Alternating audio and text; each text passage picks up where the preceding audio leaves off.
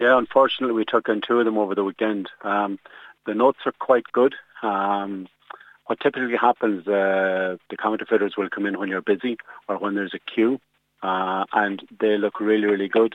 They actually have the shiny silver holograph on them as well, the see-through piece. The one thing I would say is that everybody, the ridges on the edge, there's little ridges on the edge of a real €50 note, and they're not on these. So the easiest way to check them is to make sure staff in all premises just scratch down the edge of the note, and they'll notice that there's no ridge on them. And you know those little markers that you use, are they any good in detecting the counterfeit notes? They are, yeah, but what tends to happen is they usually come in when you're busy. And if there's a long queue, if the note looks good, people will just more than likely just take them in.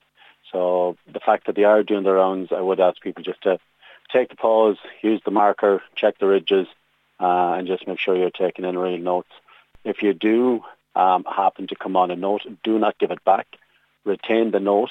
Tell the consumer that the note is fake, that you believe it's fake, and call the guards and let the guards deal with it. But do not give back the note if you think it's counterfeit.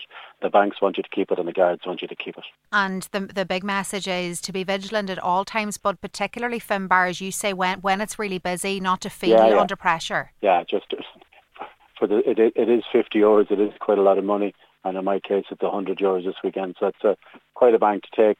So it is just take that little extra minute or couple of seconds just to check the ridges. If you have the highlight marker, check it. But as I said again, the main thing to do is if you believe it's counterfeit, retain the note and call the guards.